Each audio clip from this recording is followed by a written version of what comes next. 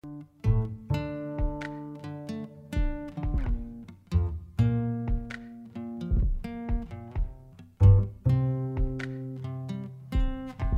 is Where We Live from Connecticut Public Radio. I'm Catherine Shen.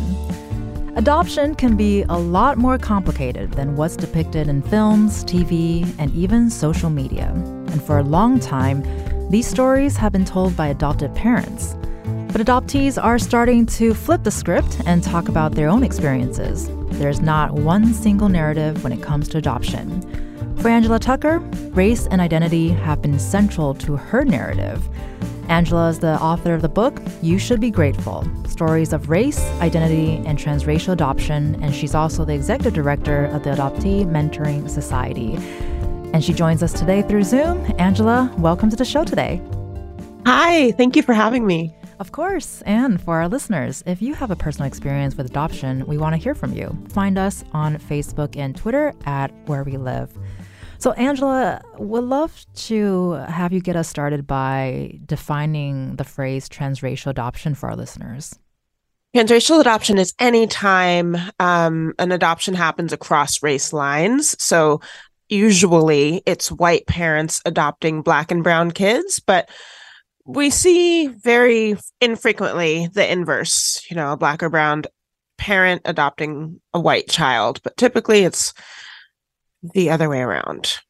And so that plays a part in the title of your book. So can you talk about how that phrase has been present in your life and why did you choose to have that as a part of the title of your book?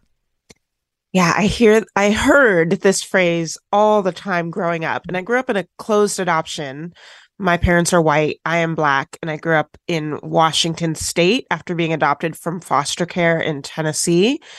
And even though I grew up in a closed adoption, which means I didn't even really know all the details about why I had to be adopted, there was still just this ever-present thought from strangers and neighbors and everybody that I had a better life, given that I had white parents, basically, and that I should be glad about being adopted. And it just it's irksome because there was just so much deeper feelings that I had, in addition to being, maybe grateful is not the right word, but I was placed into a really loving family. My parents adopted 8 children, all with disabilities, all from foster care, and I had a really lovely life and upbringing. But it doesn't just automatically cancel out the longing to know my roots, to know my birth family, to know what happened, to be with them, basically. And so I can't imagine that kind of burden that you've had to carry as growing up and then growing into an adult and then sort of breaking that down. And so would you say that experience informed you in the sense of writing this book? Because you said you've written this book from an adoptee-centric lens. Can you talk about what that means for our listeners? Yeah. Oh, definitely my upbringing informed my worldview. I grew up in a home where my parents were really honest and open and allowing all of us adoptees to have our perspective on what happened. And that's actually kind of unique. I've heard a lot of adoptive parents or a lot of adoptees have talked about how hurt their adoptive parents would be if they even said anything like, I wonder who my birth parents are. I wonder why they couldn't keep me. My household, that was not the case. I felt like I could always wonder aloud, and it was met with understanding. So that was really helpful to me, being able to do all of this work publicly and not feel afraid that my parents are going to be hurt. And yeah, so that did definitely color my worldview. And this is a really big question, but for those who have not experienced adoption, can you help describe the complicated feelings of being adopted? I think that it's really hard to describe what we call biological privilege. So when people have easy, instant access to their biology. You can just look at your parents and see where you came from because they look like you. You have mirrors right there. You could easily, and probably do, hear stories about your birth because your parents are right there, or you don't have any details that are like fuzzy. You don't wonder if things are true or untrue. That's called biological privilege. And for adoptees not having that, it can feel like our life is kind of built on shifting sand. So perhaps we do have really supportive and loving adoptive parents, but our foundation, if we don't have all that information, is feels unsteady. And with what you just shared too, with your family being so open about it, but there are other families who are not for various reasons. And you also say in your book that being honest about adoption is a tricky minefield to navigate. So Yeah. how can adoptees start navigating, unpacking feelings about their adoption and being honest with those feelings? What was that experience like for you? Well, in order to kind of, a lot of adoptees use this phrase coming out of the fog, which essentially means starting to understand their own story within the big structure and system of adoption, which is an industry like any other, it operates on supply and demand, unfortunately. And so to start to put yourself in there, it's scary. I feel like this is partly why I created the Adoptee Mentoring Society, but we need other adoptees to be supportive to that journey of understanding.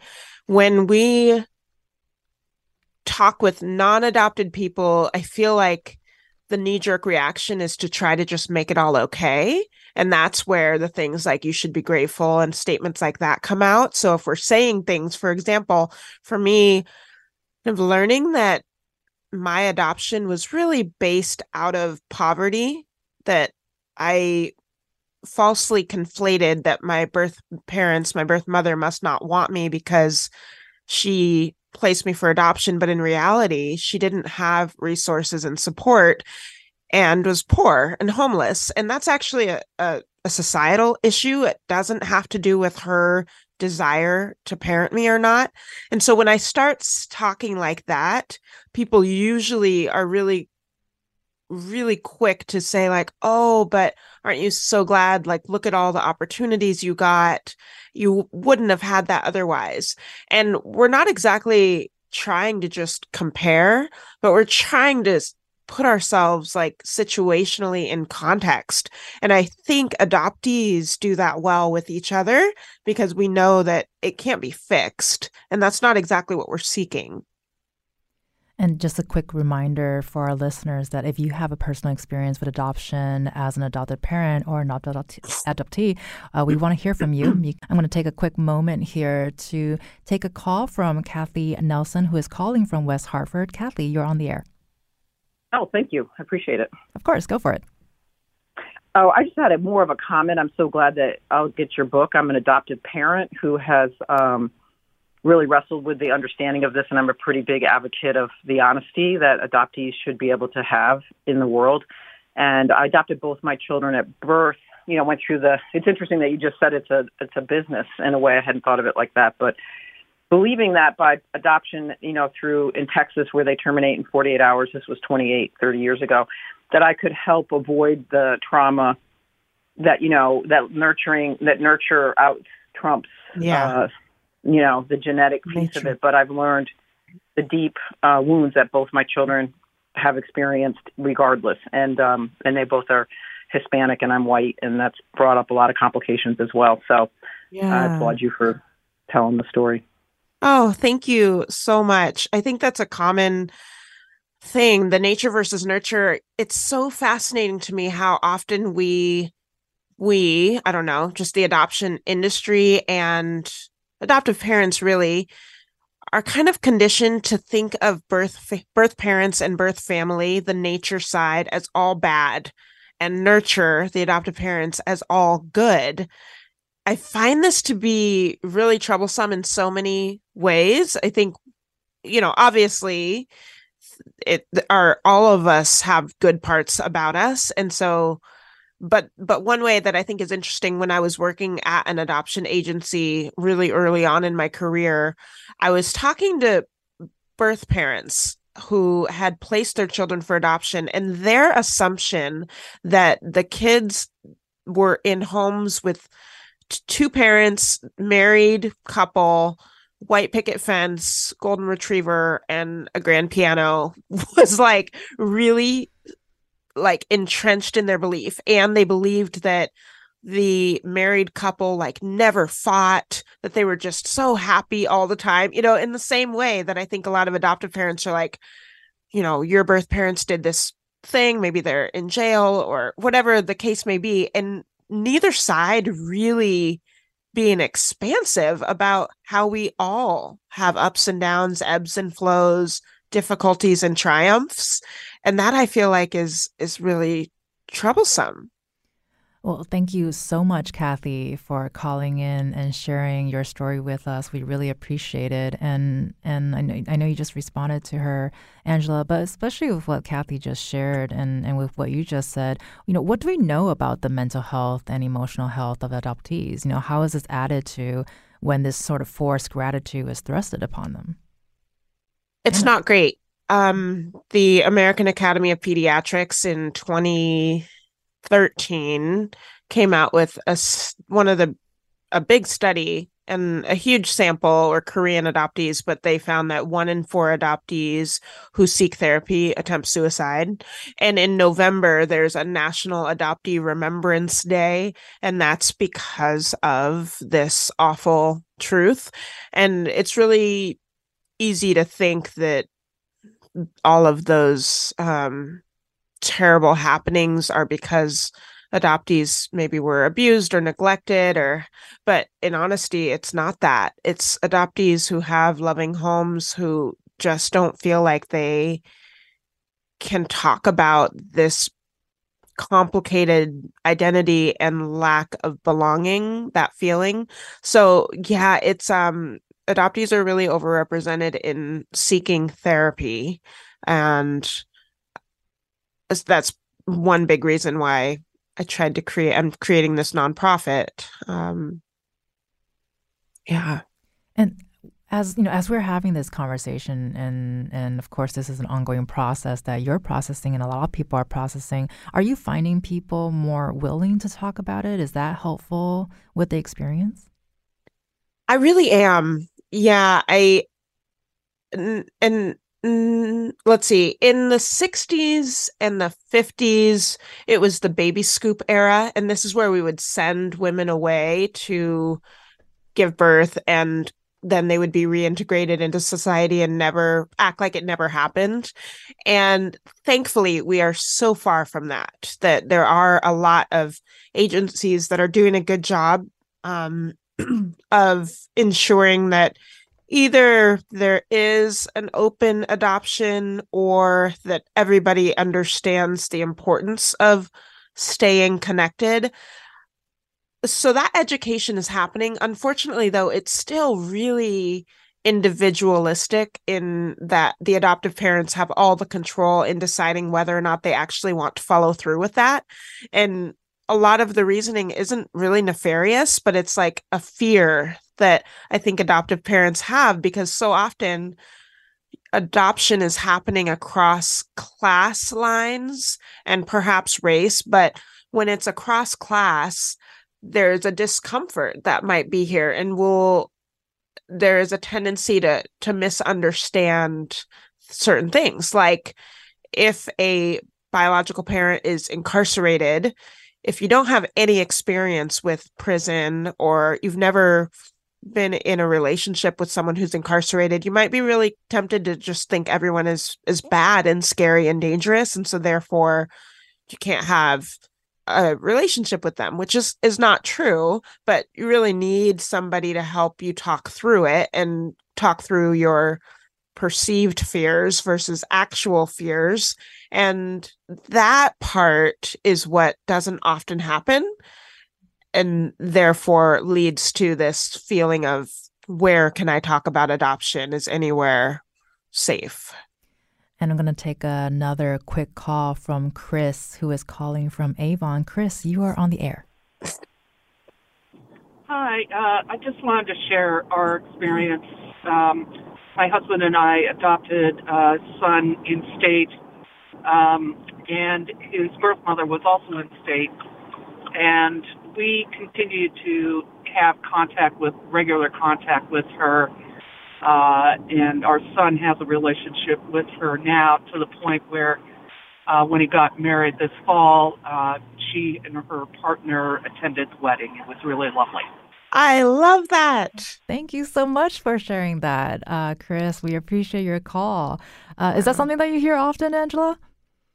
More and more so, thankfully. Oh, that's nice. But, like anything, social media,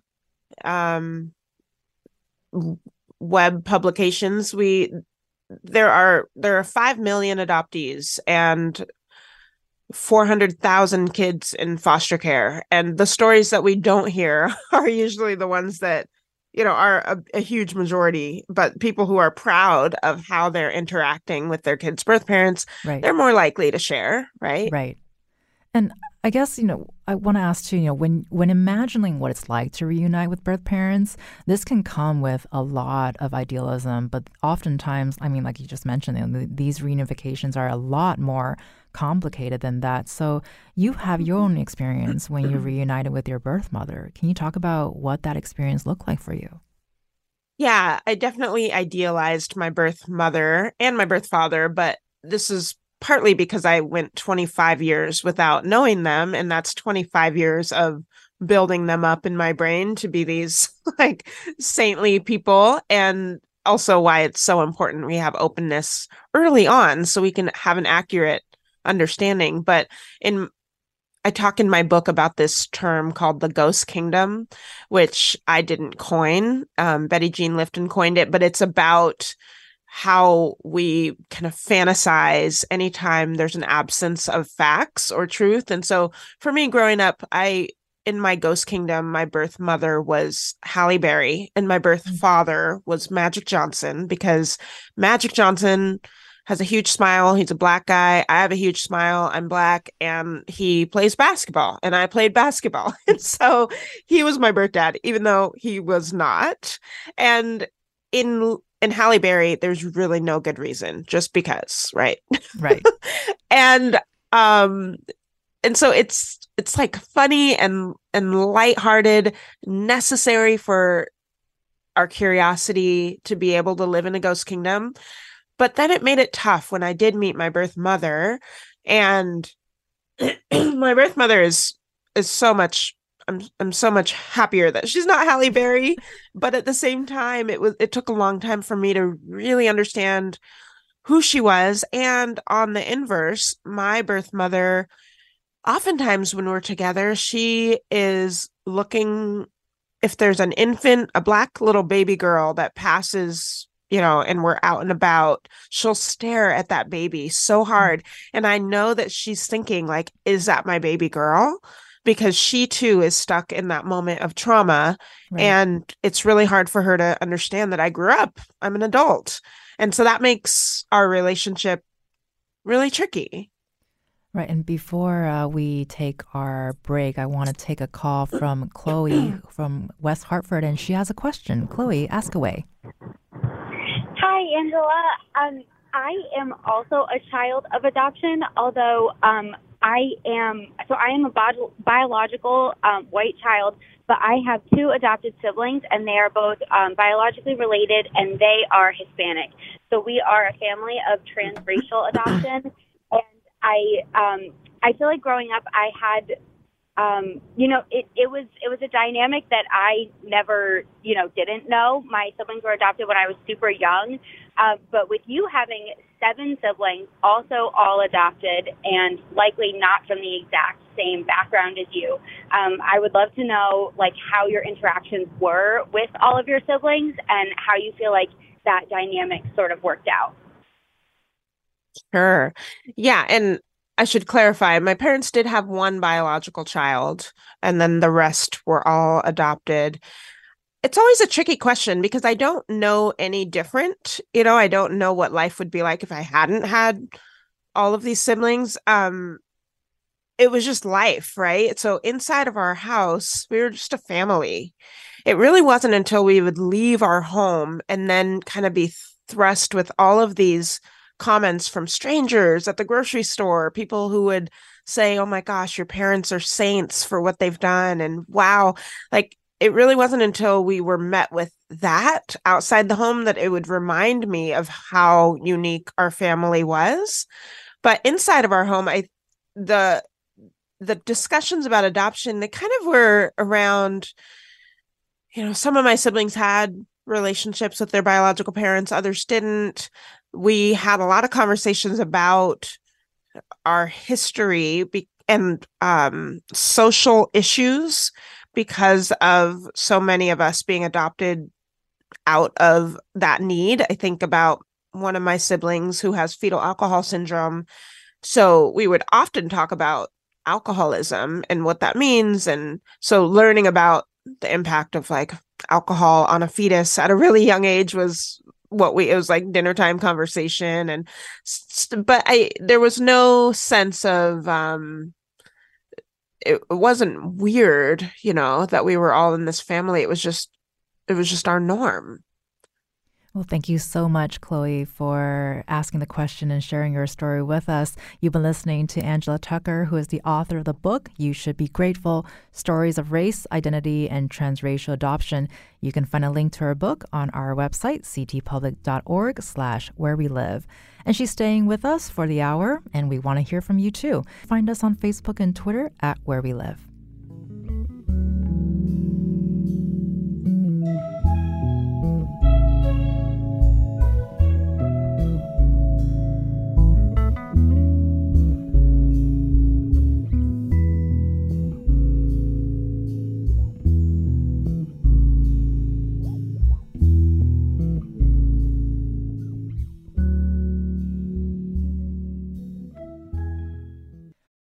Support for this podcast comes from Hartford Healthcare. Elevating Health is funded by Hartford Healthcare. The FDA has recently approved Zepbound, a new medication for chronic weight management. Dr. Davida Umashankar, Hartford Healthcare's System Medical Director of Medical Weight Loss, tells us more. Zepbound helps decrease hunger and increase satiety levels. Taking this medication for 72 weeks, people can see at the highest dosage approximately 48 pounds of weight loss. So definitely a powerful drug and another powerful tool that we have to utilize to help individuals who struggle with obesity. For those ready to explore their medical weight loss options, Dr. Umashankar has advice on the first, most important step. I don't think anyone knows you better than your own primary care physician. So having that conversation whenever you feel ready is so important because these medications are quite powerful and do need to be monitored on a regular basis. To learn more, go to ctpublic.org/elevatinghealth. This is Where We Live from Connecticut Public Radio. I'm Catherine Shen. Today, we're talking with Angela Tucker. She's the author of You Should Be Grateful, Stories of Race, Identity, and Transracial Adoption, and she's also the executive director of the Adoptee Mentoring Society. And part of her work is hosting an adoptee support group. And Angela, before we ask you about the support group, which we're really excited to talk about, we spoke with Kim King earlier. She is the 2022 Connecticut State Teacher of the Year, and she's also a transracial adoptee. Her parents adopted her from Korea. Let's take a quick listen. The thing that I didn't even think about until I was an adult was that trauma of not only being taken from your birth family, but also the trauma of losing your culture and losing that experience of, I didn't know the difference between what it meant to be Korean or Chinese or, because I grew up in a very small suburban town in Connecticut. And I think that a lot of the adults in my life were very misinformed and there were a lot of stereotypes.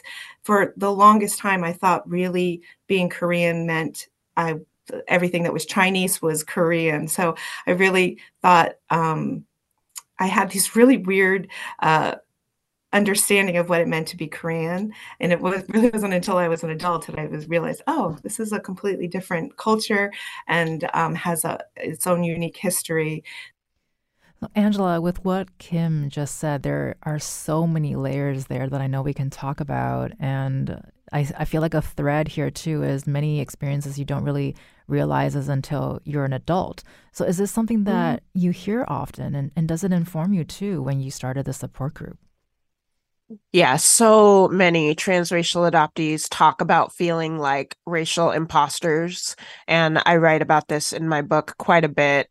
But it's not just adults. I do think that certainly there is a freedom and a safety when you're an adult to look back on your childhood. And it would be pretty scary to analyze and critique your adoptive parents' choice to maybe live in a homogenous area. Like that's pretty scary to do that. So that's partly why it gets pushed off. But through the mentoring work that I do, we actually have these conversations sooner. And part of it is that adoption agencies are doing a better job of articulating it's cultural neglect if we're not allowing our children to have racial mirrors, and instead they are completely tokenized and isolated. That is happening a little bit less, thankfully. So it's not just adulthood that you reflect.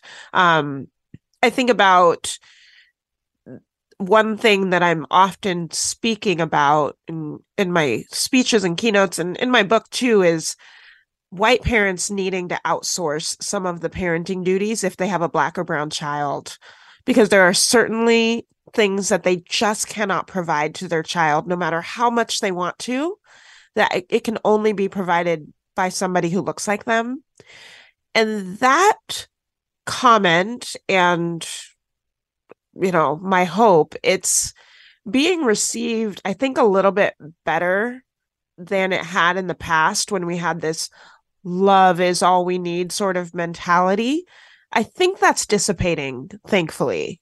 And then it's allowing adoptees to not feel like racial imposters, or like Kim said, like they don't even understand anything about their own people. That's thankfully going a little bit by the wayside. Right. And with what you described, your own experience earlier, and as well as what we just heard from Kim, it sounds like a lot of this was navigated on your own. So can you talk about the support group that you provide for adoptees, the Adoptee Lounge? Now, it's such an obvious question, but why is it important to have this lounge available? Yeah, I love it. The adoptee lounges are virtual. So I'm chatting actually with adoptees across the world. And I do it in groups. So other adoptees can sometimes for the first time be in another space with an adopted person, and to have somebody that just gets it, that just understands intrinsically what it's like to be the only person of color in a room, or to be the only person who can't manufacture a baby picture.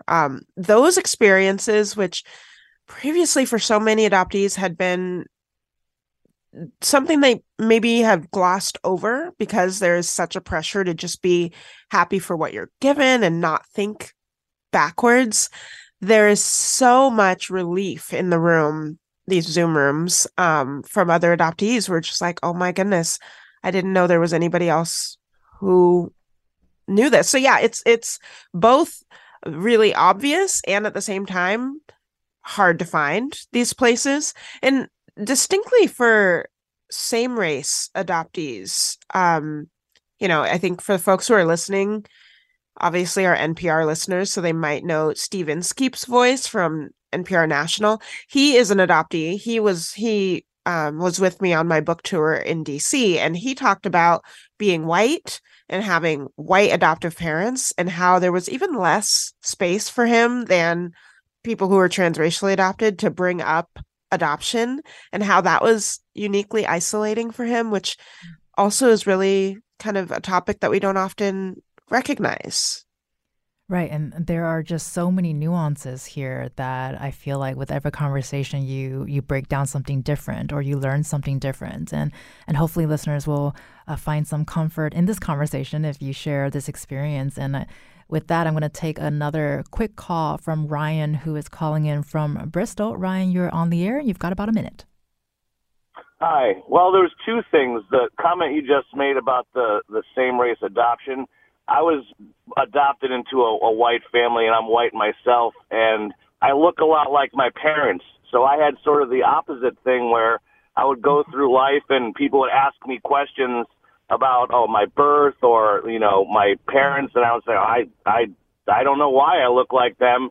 But, and it sort of made, it sort of made me sad at the same time because like you said, there wasn't that obvious sort of jumping off point for discussion about being adopted. It was always a very awkward sort of, no, they're they're my parents, but they're not my biological parents. Right. And secondly, I was brought up to be, I knew I was adopted right from the beginning. And so I was brought up to sort of be proud of the fact that I was chosen to be adopted. And it wasn't until I got into school and I proudly announced that I was adopted, and it was my peers that broke me down. It was my peers that were telling me that, your parents gave you up, your parents didn't love you. And, you listen to your peers more than you listen to adults and parents at that age. And so that sort of set the tone for most of my childhood until I really figured out, at age 16, 17, my mom was just 15 and she was not able to take care of a kid by herself. And I didn't understand that until I was 15 myself, Yep. Wow. Wow. Yeah. Wow is the word, really. Ryan, thank you so much for sharing your story. We appreciate you taking the time and being so generous to share that with us. And Angela, especially with what Ryan just shared, you support adoptees of all ages that are navigating their feelings about adoption. So what would you say to adults, like Ryan, who just called, that are just starting to navigate their very complicated feelings now? So Ryan talked about that phrase, "you were chosen." And this is a conundrum. It's not something I love because I think it's like a knee-jerk response to try to smooth over everything that adoptive parents use, when in reality they sometimes don't even know if that's the case. Like if the birth parents really truly had a choice is this is all stuff that I talk about with adult adoptees. Like, let's just break down, your birth mother was 15 years old, let's talk about what may have happened. Then that leads us into thinking about her life and what supports she may or may not have had and what happened. I think there's just an unraveling that has to happen where we think through our birth parents' lives instead of just like a Hallmark card. You were chosen, you're special. Because it's not unusual for like Ryan, for our peers to say what they have seen in society, and media messaging is that it's that birth parents are bad, adoption means you're not wanted. So when our parents stop at just, you were chosen, I love you so much, I'm so glad that you're in our family, it makes it really hard for us to make sense of how both things can be true at the same time. And I feel like that's pretty much what we're always talking about in the lounges, how our adoptive parents may have had really good intentions and we can understand why they may have wanted to shield us from certain information, but in shielding us, it just further served to like isolate because life maybe didn't completely make sense. And you mentioned media portrayals just now, and we talked about that earlier too, in terms of social media, film, and television in one of our intros, and how they portray stories of transracial adoption has impacted the way many people view it. So how do you think about the way media portrays these stories?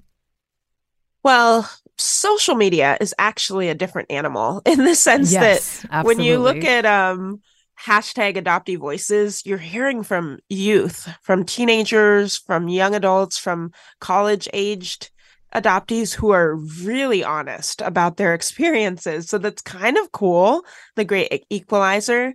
Um, but media, yeah, that we all know, like The Blind Side, and we think about Michael Orr and his depiction of adoption, which, if you watch the film, you realize that Michael Orr himself, his character, only has a few lines and a few opportunities to talk about how it feels to have been plucked from homelessness and then rescued, which is what the portrayal by these noble Christian white folks who turn him into this all-American star. Like that that rags to riches storyline is really common, and we don't often hear, like, from the adoptee, how does that make you feel to be portrayed this way, and is it actually accurate? Do you feel like you're rich? And I had the great opportunity to help uh season 5 of the show This Is Us,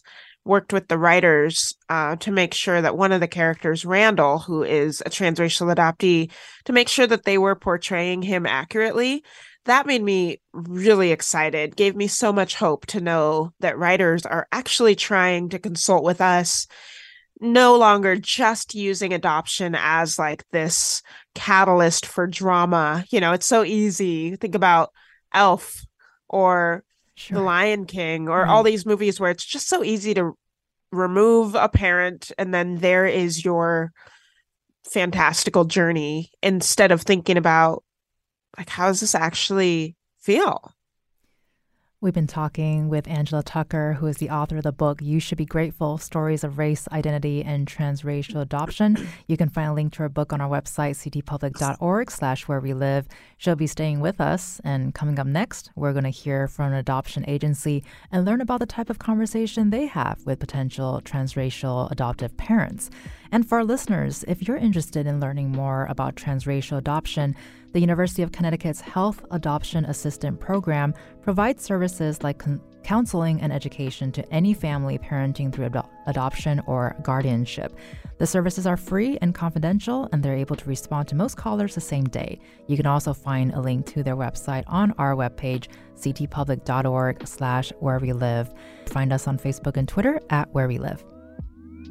When we think of slavery in the U.S., we don't usually think of Connecticut, but slavery happened here. The probate inventory mentions 3 cows, 2 barns, 1 enslaved Negro woman, and 1 Indian boy. Coming March 18th, a special series, Unforgotten, Connecticut's Hidden History of Slavery. Visit ctpublic.org/unforgotten. Funding provided by the Wadsworth Atheneum Museum of Art and the Amistad Center for Art and Culture.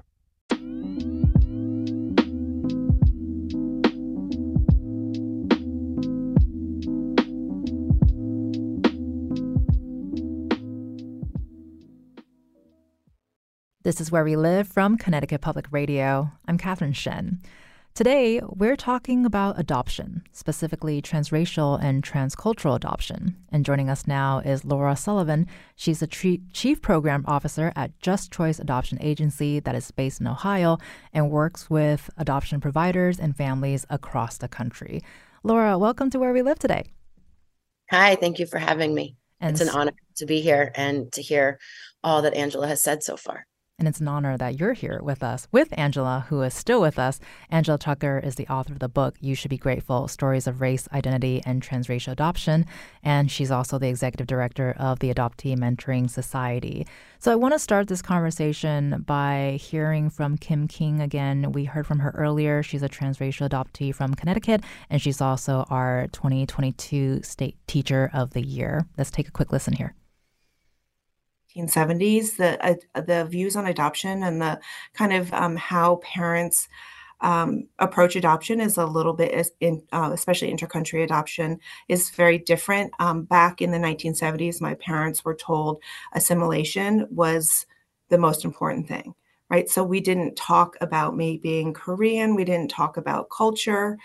we didn't talk about me being adopted at all, even though it was kind of the elephant in the room, that I looked very different than my blue-eyed, blonde, curly-haired sisters. But as I got older, I started to think about it more. Laura, we heard a lot of comments earlier from callers and from Angela with what Kim just shared as well. So I want to ask, how do you have conversations with parents about transracial adoption? You know, what do you hear from them? So when we first start having conversations with families who are, starting their adoption journey or are on it with us, we start by asking them to do honest, hard work. And that work for them has to start inside. For all adoptions, but specifically when we're talking about transracial adoption, it's not just the grief work, but there has to be an education. There has to be anti-racist work that they tackle, and they have to be willing to step into that space, have tough conversations, listen to perspectives that aren't theirs, and be able to stretch themselves. And so we start by assessing, are you in a space where you want to do that? Is that really what you want? And if it's not, helping them arrive at maybe adoption isn't for you, and especially transracial adoption.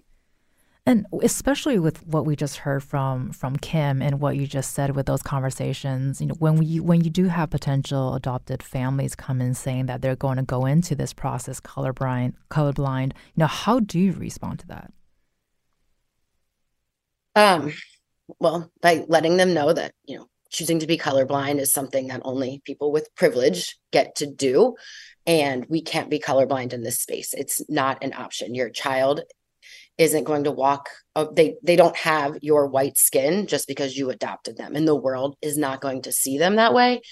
And so you have to start by at home, not seeing them that way, doing the work and educating yourself, listening to voices. And like Angela said earlier, making sure that you're bringing in perspectives from their culture, because you can't be everything to them as their white parent. I right now am in a space of being able to parent two Black boys, and I don't get to be colorblind because the world doesn't treat them that way. And Angela also talks about in her book about how many transracial adoptees have the burden of educating their parents about issues of race. So what's your process like navigating through that? I think that the burden is on the adoptive parent or the parent, whether you're parenting in kinship or parenting in an adoption space. That burden is on you. That burden is on you to build a relationship with their family and their culture. And while it's really important to listen to the children in our home, our adopted children, our kinship children, because they offer a unique perspective, and culture, Blackness is not a monolith. So we have to do our own work, educate ourselves, but also listen. And sometimes when we just will listen to teenagers or kids in general, they're going to teach us the most. And just want to mention that we got a comment from Andy from Cromwell. He is a facilitator for the Cromwell chapter of Adoptees Connected, which is a nonprofit for adult adoptees to get together and share their experiences. And for those who are interested, you can find them on Facebook. And so with what Andy just shared too, and then we talked about this with Angela earlier too, with her Adoptee Lounge, having these conversations has been very helpful, and she's finding more and more people willing to talk about it. Are you finding the same with families who come in who want to adopt, to have these difficult conversations or complicated conversations and come out from it learning a lot? Yes. So I would say at Choice, we are pretty open and honest about our approach to adoption being different than most other adoption agencies and organizations. Adoption, we view it more as our side hustle, and we're working to create a more just world where we don't need as much adoption. And all of the families that come to us with some level of that understanding. They understand the inequality, the inequities that exist in this space. And so they've already done some level of work, or they probably wouldn't be that interested in working with us. And so we are able to step in and have those hard conversations. And they're still hard, but they are at least in a posture of wanting to know. And that conversation often looks like me telling them, the burden is on you to keep that connection with your child's biological family, because I